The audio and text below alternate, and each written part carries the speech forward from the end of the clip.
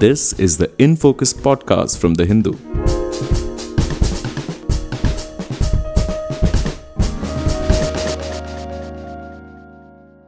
Hello and welcome to another edition of the In Focus podcast. I'm your host, G. Sampath. The Rajasthan government on July 21 passed the Right to Minimum Guaranteed Income Bill 2023, a legislation that has been hailed as a historic one from the point of view of fulfilling the state's social security obligations towards citizens. The bill has three key elements: a right to guaranteed employment, a right to a minimum guaranteed income, which is not to be confused with a minimum income guarantee or what is known as the universal basic income, and thirdly, a right to guaranteed minimum social security pension. Rajasthan already has an MGNREGA-based employment scheme and other welfare schemes going. So what was the need for a law of this kind? And is this an example of what Prime Minister Narendra Modi has referred to as a revdi culture? And how will the Rajasthan government raise the resources for what is evidently a rights-based welfare initiative? We explore all these questions and more in this episode of In Focus, and we have with us Nikhil Dey, a social activist who works with the MKSs and the Suchna Evam Rozgar Adhikar Abhiyan. Nikhil, thank you so much for joining us. Thanks so much, Sampath. Nice to be with you. Nikhil, to start with, for the benefit of our listeners, can you just take us through quickly as to how this Rajasthan minimum guaranteed income bill came about? What was its rationale? I understand there has been a lot of grassroots level work and campaigning and advocacy going on. So we just want to hear a little bit about that. So, Sampath, there are about three different important legs to this legislation. One is, of course, a rural employment guarantee, which already exists for more than 15 years in India since 2005, so 17 years. And which has proved itself invaluable as being a lifeline to the rural poor and a lifeline to rural areas in the entire Indian economy in times of distress, including COVID. That guaranteed 100 days of work at close to minimum wages, and it was for building of infrastructure in people's villages. That same law was supposed to be, if you go back and trace it, in the National Advisory Council and the National Common Minimum Program of the UPA government, they had promised for rural and urban areas. So there's been a long-standing demand for a similar kind of fallback entitlement for urban areas of cash for work. You get, and it's very important to understand that distinction. So the 100-day employment for urban areas has so far not been legislated anywhere. It has been legislated for the first time in Rajasthan now, and it is not 100 days, it's at 125 days. So Rajasthan, in this law, legislated an extra 25 days in MGNREGA over and above the 100 days as a law, and that's a very big distinction. So far, some states have added days to the 100 days, but as schemes. And there's a very, of course, big difference for people. And it has last year launched a fairly large urban employment guarantee program, which offered 100 days of urban work at roughly minimum wages. And that was not a law, it was a scheme. And we saw it play out. And the third component, which has become law again, is that there has been a long-standing demand for social security pensions as a legal entitlement. And for the first time in the state of Rajasthan, pension has been added in. So these are the three legs: an enhanced rural employment guarantee, an urban employment guarantee equal to that, so 125 days if you're a resident either in a rural or urban area, and if you cannot work, for those who cannot work, a pension. So when you ask how did this come about, what is sort of the origins of it? So the origins would come from a very much a worker's, the right to work perspective, that when I am able-bodied and able to work, I will do whatever work I can, but when I don't find employment, then I should have fallback employment, whether I live in a rural area or an urban area.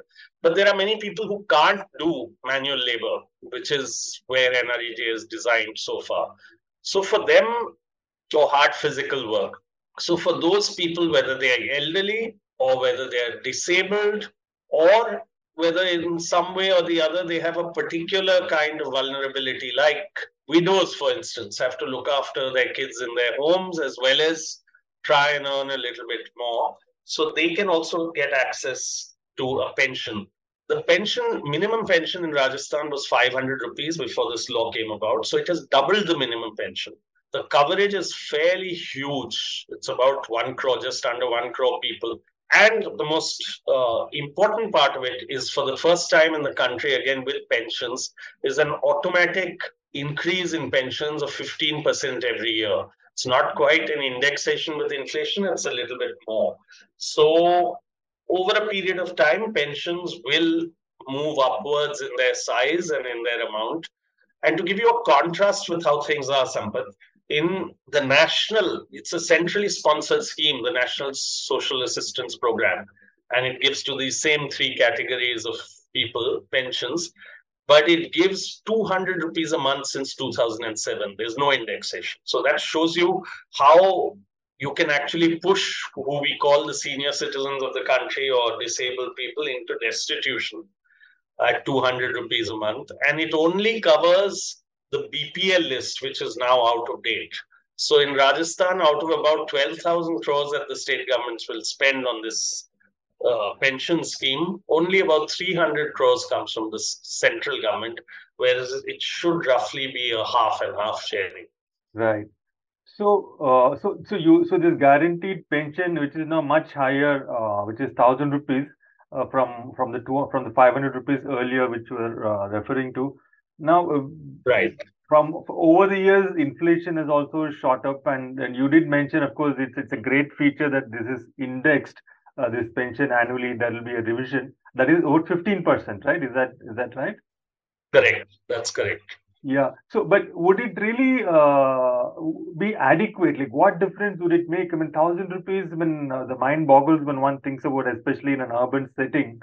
Like, what can they actually? How can they use that money to make a difference? Like, is it just like a top up kind of a thing for them as well, or is it really something which can make it's like a deal breaker in terms of their ability to survive? So it's a shocking thing, Sampath, that many people survive just on rations and pensions. I mean, there are both. Rations gives you 5 kilos of wheat food grain, which is not enough for a person in a month. But rations and pensions has been the survival of many people we've seen around us. And that is shocking if you think of it, that 500 rupees was the pension amount earlier. And if you're in a state where the state government does not top up the central amount, it's even less, or does not top it up adequately. So you're completely right. We have for a long time said pension, social security pension should be at least half of minimum wage. So today that would mean over 3,000 rupees a month. But gradually, perhaps this pension amount will keep reach around that, because the inflation is not quite at 15%. So this is giving people a chance over a period of time to catch up. And it's done in two pieces, in January and in July, like government employees have. This indexation and this increase, one in 5% and one of 10%. So yeah, nothing is adequate. We have been in employment demanding actually 200 days of work or 100 days per individual. We have in pensions being demanding half of minimum wage. But neither was that done, nor was it ever done by law. It's those who want to work and can work will get work of 125 days, and those who can't work will get at least the minimum pension. So it is that formulation of minimum guaranteed income. Yeah, from both these points of view, in terms of increasing the number of days, the location where it's available from rural to urban, and also this indexation aspect of it, it's definitely a step forward, no doubt about that. But coming again to the situation in other states, I mean, the other states also, I mean, they don't have a law as such, but they do have some kind of a cash for work kind of a scheme going on. And they also have cash transfer system going on. So how is this different from what we have in other states like Karnataka and Jharkhand and so on? Yeah, so there's been, firstly, yes, you're right. There are cash for work schemes in certain states where there's a top up. There are also some urban employment guarantee programs, which is similar to. But there is a huge difference between a law, and all of us who have been fighting for this rights based approach feel that the poor can only get agency if they get legal rights. And we have seen how much they mobilize, how much NREGA has empowered women because it's given them money in their bank accounts. It's brought them out onto the streets if they are not paid in time. It's brought them out to negotiate with the panchayat if they are not given work. So it allows a lot of agency and it strengthens democracy hugely and equality in many other ways. Whereas when you're on a cash transfer, which is now very much the case in many places being talked about, then it's like a dole. Everyone feels it's kind of free. So Karnataka has just said that 2,000 rupees will be given to every woman head of household.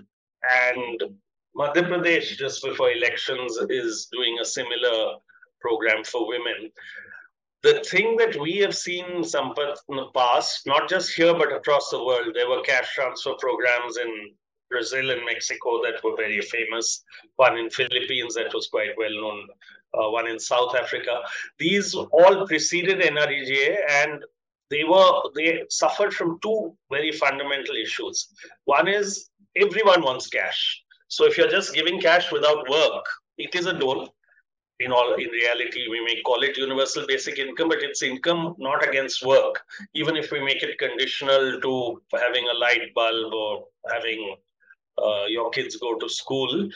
And the second thing is that how do you target it? Because you always have to target it to the people who need it. And it's not just in India, but it's across the world that the more affluent want to get into that list, and therefore they squeeze out the really poor, and there is a very big mess. Whereas but here in a universal basic income, there is no targeting required, right? It's universal, and if you don't need it, that income will be returned through taxation, right? Isn't that how it's supposed to work? You and I cannot obviously claim universal basic income. And you know how our taxation system works, how few people pay taxes. So, yes, you could exclude all income taxpayers, but that's a tiny, minuscule number. But you will end up paying many others. Whereas when you have cash for work, only those who are willing to spend 8 hours doing physical work and get minimum wages will turn up for it. So it has a fabulous self-selection mechanism. And then, of course, it has other things that go with it because you're doing productive work. If you look at NREG or anything else, it requires an asset, a productive asset to be built.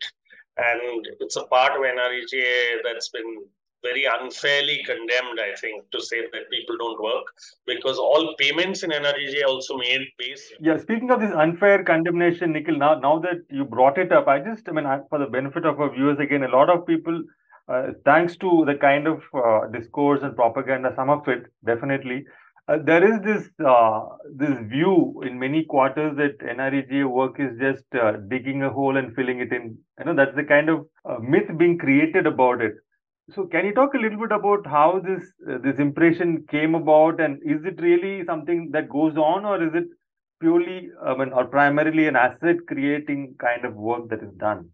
So it's a combination. It would take a very foolish policy system to say dig up the earth and fill it up. And it would take a very inefficient system to just leave it at that. So actually, I don't know of a single rural road, particularly ones to small hamlets and villages and to Dalit bastis, or a single check dam or a single talab that has not had NREGA work on it. So from water harvesting to the initial building of the road so that your motorcycle can go and someone who's ill can be brought to a hospital or something critical can be taken to your home. NREGA is rural India's capital expenditure. So to say capex, that our urban people seem to think that it's only some big airport or it's a big national highway which costs hundreds of is deeply flawed. And actually, NREGA, you should go. So in Rajasthan, for instance, the NREGA wage is about 250 rupees. And if you go on the site, you will see that the wage that's being paid is about 210, the average wage. Why? Because NREG is as per output. You are paid as per output. So the poorest people are actually being measured for the work. And then you're saying that it is useless work, it is just, our people are lazy and they don't work. If any of that is happening, it's because of the more qualified, paid officials who are either not helping in the planning properly or in the execution and measurement properly. So it's not to say that there aren't inefficiencies in NREJ, but to say that the program, the idea of the program itself has proved itself. There are lots of studies. People like Jean-Reyes have recently done one in Jharkhand to show that when you have a mango plantation on fallow land that's put in, or horticulture, the productivity is immense. It's better than you have for either small scale or medium scale or in industry. The turnover, the multiplier effect is huge. Ashok Gehlot recently, when talking about this law, asserted, and we believe he is right, that there are many economically depressed parts of the state that are surviving because NREJ brings cash into the economy and then it makes those markets function. We have seen in terms of economic downturn, including COVID, that it allowed families not to go under in circumstances, and it was not just because of the cash, it's because of what they did. And finally, one very important point, Sampath, is that these programs are actually, in times of climate change, some of the most climate mitigating programs in the world. I would say, and I would assert, that NREJ is probably the largest carbon sink program in the world, because you are doing small water harvesting structures, you are doing planting trees, you are doing non-tarred roads, but you're doing roads with, and you are improving your fields in small ways. And you have a ban on contractors and you have a ban on labor displacing machines. Whereas if you look at what our capital expenditure is, what we call growth, we are not looking at the costs of that growth to climate. So it's a very important, again, cost-benefit analysis that needs to be taken in, and it needs to come into this debate in terms of whether this is useless work, or whether it's revdi work, or whether it's freebies, or whether it's, but definitely the distinction between a cash transfer, straightforward, and a cash for work, there is a very big distinction. Right. I mean, two very important points you made there, Nikhil. I really appreciate. One, of course, is to sort of point out that NREGA work for cash programs or cash for work programs. They are actually the rural India's capital expenditure. That's a very different way of looking at it completely. And second point, of course, being that a lot of it is climate friendly, and they could play a very critical role in building India's carbon sink programs, and they have to be made an integral part of our climate mitigation policy as well, because this is something we already have, and it's a very strong resource to tap into. Now, moving on to another aspect of this legislation. Now, 1,000 rupees pension, and then there is, of course, the amount which will go into the entire transfers of cash and wages for the work done. So where will the resources come from for implementing this minimum guaranteed income scheme? I think you said 1 crore people, like how many crores was that? So it's going to be a huge... there's roughly 1 crore people's pensions, Yeah, so multiplied by whatever is the minimum wage per day. So there are some fears being expressed in certain quarters that Rajasthan, I think, has some kind of 38% or whatever debt ratio to GDP. And there is also fiscal deficit, budget deficit constraints. So in this context, will there be an issue in terms of raising resources, or will it end up taking away money which could go into capital investment from the state? Yeah, so the biggest expenditure of the state is actually on government functionaries' salaries and their pensions, way above. And I'd like to start with the central government, because I think that contrast is extremely important. The central government today, the Ministry of Rural Development yesterday submitted to the Standing Committee on Rural Development on pensions The standing committee had strongly recommended that the 200 rupee social security pension be increased and its coverage be increased. And the answer that has been given by the Ministry of Rural Development is extremely revealing.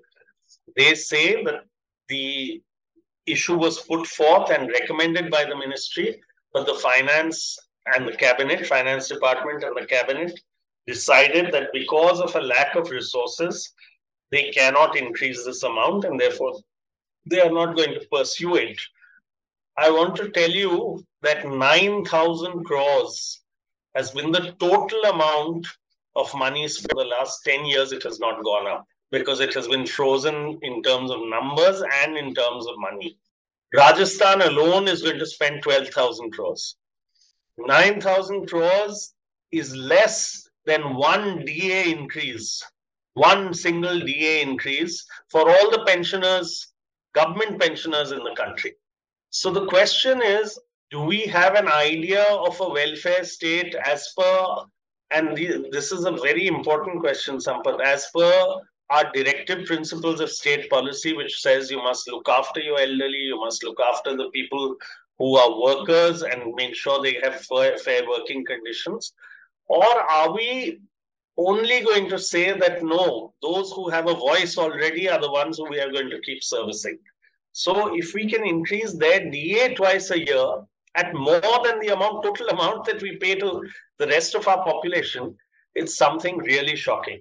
As far as Rajasthan is concerned, it should actually be that this amount, as you said, pensions at 1,000 rupees sounds very little. So if as the centrally sponsored scheme had said that the center would pay half and the state would pay half, we could have been at 2,000 rupees. And it's a question of priorities, Sampath, because even in the Rajasthan budget, there are all kinds of expenses going into all kinds of things. So it's a question of prioritizing, and credit goes to the chief minister, I think, and to the state government that they say, the chief minister said, we are not giving a dole, hum ehsan nahi kar rahe hain. We are not doing you a favor. This is your right. As a citizen of the state, it's your right. You have worked in the unorganized sector, you have paid taxes. It is your right to get a pension. It is your right also, if the market is not being able to give you work, to get fallback work. And you're working and doing productive work, and for that you're getting a wage. So do we have enough money? I don't doubt that money can be generated. I don't doubt that our growth rate, if we were to simply, these same questions were raised when NREGA came. People said you may as well throw money from helicopters. People said that the national economy will collapse. None of that happened. And instead of us keeping pace with NREGA, with the growth rate of the country as a percentage of GDP, we have frozen, as you know, nationally NREGA's amount. We have reduced it. It was 98,000 crores last year. We have given 60,000 crores this year. So what are we doing to our poorest people is a very big question. And is that development is a very big question. Is that capital expenditure is a very big question. We just dealt with the issue of what is the NREGA money doing. In our very firm opinion, it is actually capital expenditure for those panchayats all over. And it is infrastructure building for all those panchayats. And it has a much better multiplier effect because as soon as the money comes into those women's bank accounts, they go to the market and spend it in their local markets. Right. Two very good points there, Nikhil. I really appreciate you pointing it out. The question is not one of whether there are resources, but one of priorities. And secondly, of course, we need to look at what you said about the directive principles. It's very important to point out, I appreciate you pointing it out, that this entire legislation is rooted in the constitution, in the directive principles which point to the obligations of the state to the marginalized, to widowers, to the old, to the elderly, to the disabled. So there is a clear constitutional framework for this law as well. One final question before we wrap up, Nikhil. So how do you view the significance of this legislation as we move forward? You did mention that, let's say, if the center were to chip in with 50%, the pension could have been 2,000 instead of 1,000. And if there is maybe some kind of a consensus or pressure from more number of states, the center, which you mentioned, the finance secretary sort of shooting it down, the option of increasing it. So is there a chance of the center perhaps bringing a version of this law pan-India or maybe other states following suit? Yeah, I want to say three very quick things. Two before I get to your question. Number one, I want to lay at rest the revdi and freebie debate. This is not revdi, this is not freebie. And I take strong exception to the use of the term revdi and very loosely used because it can be labeled, anything can be labeled then revdi. It needs to be defined. To me, the idea will produce development or an outcome cannot be classified as revdi. Revdi is if you're just going along just before an election and putting some money in someone's pocket with no idea of how that's going to help in development in any way. And so therefore none of this can. The second point I want to make is that this is one of a series of measures. So there are many other measures that have been taken by the state government that need to be appreciated. They have increased the food packet from beyond wheat to bits with electricity. So all these minimum basic services, they are covering to see that even if someone does not have enough resources, at least those minimum services are provided. And the third thing I want to say is that this law is certainly a pathbreaker. There is another law that's come in that perhaps some other time we can discuss, or you can discuss, which is a gig workers law, which looks at a market mechanism. But this law is a pathbreaker because other states will follow. Some states will debate, do we want to give cash against work? And do we want to ensure that pensions are indexed? And do we want to ensure that India's rights-based legislation framework gets strengthened? I think it's come to a point, full circle almost, Sampath, that during UPA 1, India got some of its finest rights-based legislations. It carried on a bit into UPA 2. And then we had an attack on the rights-based framework saying, no, the market will do everything. Well, the market has not done everything. And the same government that said the market will empower and do everything has had to turn to food security, the right to employment, NREGA kinds of things, even during COVID and at other times. So I think we will see a revival of the rights-based framework. Rajasthan also had a right to health law, as we will know, which is a pioneering law. And I think Rajasthan will lead the way amongst many states to say, you need to consider this, and it should. And if we were to have central coverage of right to health, of right to employment, rural and urban, right to pensions, that is a real social security umbrella, much needed in a country that's saying that we are going to be one of the third largest economies in the world. Right, that's a very strong point to conclude on, Nikhil. I completely do hope that you are proved right and there will be a revival of a rights-based framework. And you mentioned India, the aspiration to be the third largest economy. That is the aggregate GDP. I guess one should aim to be the third largest GDP per capita. That's a more difficult and also a more meaningful goal to aim for, perhaps. Thank you so much for joining us and for sharing your observations and thoughts on this really significant legislative development. Pleasure talking to you, Nikhil. Hope to have you back again soon. Thanks so much, Sampath. Pleasure to be here. In Focus will be back soon with analysis of the biggest news issues. In the meantime, you can find our podcast on Spotify, Apple Podcasts, Stitcher, and other platforms. Just search for In Focus by The Hindu. We'll see you soon.